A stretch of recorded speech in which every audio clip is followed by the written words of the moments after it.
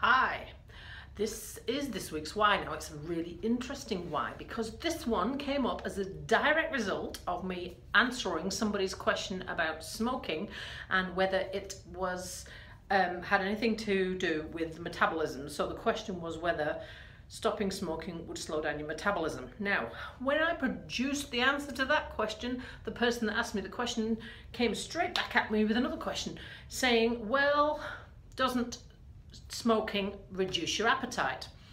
Well, that's a whole separate question. Here it is.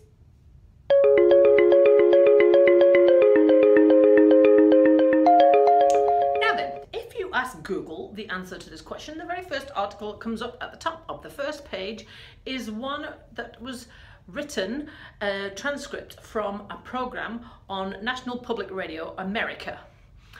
Now, this was a radio program that talked about whether nicotine suppresses the appetite. And it's the top article on Google. So that's probably, if you're looking for the answer to the question, this is probably the article you're going to land on. But remember, this is a radio station. So where's the research? It doesn't actually give you references to research. But here's what they've said. They said that apparently someone has found some evidence to suggest that there is a pathway to the brain that is activated by nicotine that suppresses your appetite. They seemed quite certain about this, and they said that it was not the same one that is activated that makes you want to smoke. They said it was completely separate. They also suggested that people use nicotine patches or gum to actually help weight loss.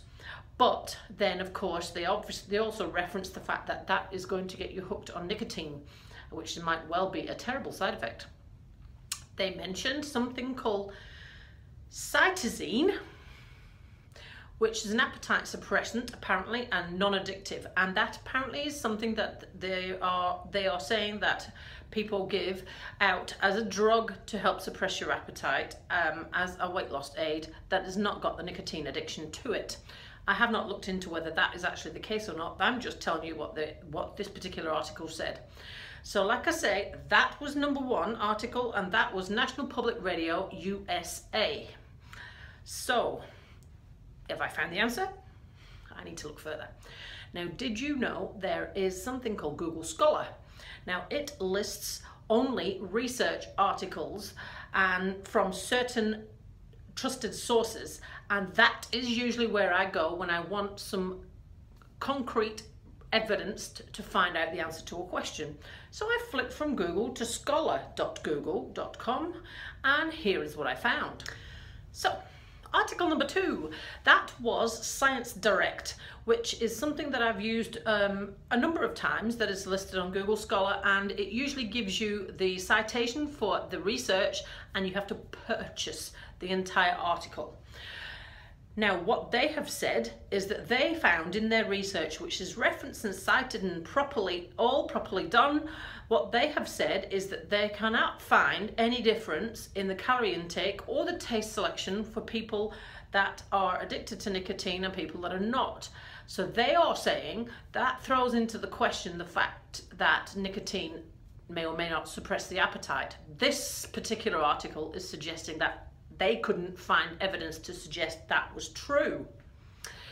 Article number 3, which was also on Google Scholar, and it was in a cytopharmacology research paper, which is a regular publication that you can subscribe to. And it was also listed on Google Scholar, and again you've got the citation and the summary, and you can purchase the entire research article properly cited, properly referenced. This one said that there was no effect on hunger or by either one way or the other by nicotine, and they actually said that in the research that they conducted, calories intake was up after nicotine had been taken. So they compared with a placebo. And that, like I say, was a research journal. They are suggesting that the other actions of nicotine or the smoker or smoking may actually be to blame for the appetite or for the body weight increase. So if you look at those 3 articles that I've found, the one that was a radio program that doesn't reference research or any researchers, they said that yes, it did. But the two properly researched articles that have got proper citations and proper references that are in Google Scholar and that you have to purchase the full research paper for, they said there is no link between nicotine and appetite suppression. So, let's summarize here. My previous question was whether nicotine affected your metabolism, and we found no concrete evidence to suggest that it did. This question is whether nicotine suppresses your appetite. And again, if you look at concrete research, we have not found any evidence to suggest that it does. And the research articles suggest that it's the smoker's other actions that have an effect on appetite, not the nicotine. Curious and perhaps slightly unexpected. Now, I'm loving all these topical questions, so if you have got a topical question for me that you want me to answer, stick it in an email and I will happily do some research. If you're watching this on Facebook and want the links to the research articles I refer to, you need to hop over to our YouTube channel, and they're all in the comments below on YouTube. Have a fabulous weekend, and we'll see you again next week for another exciting question.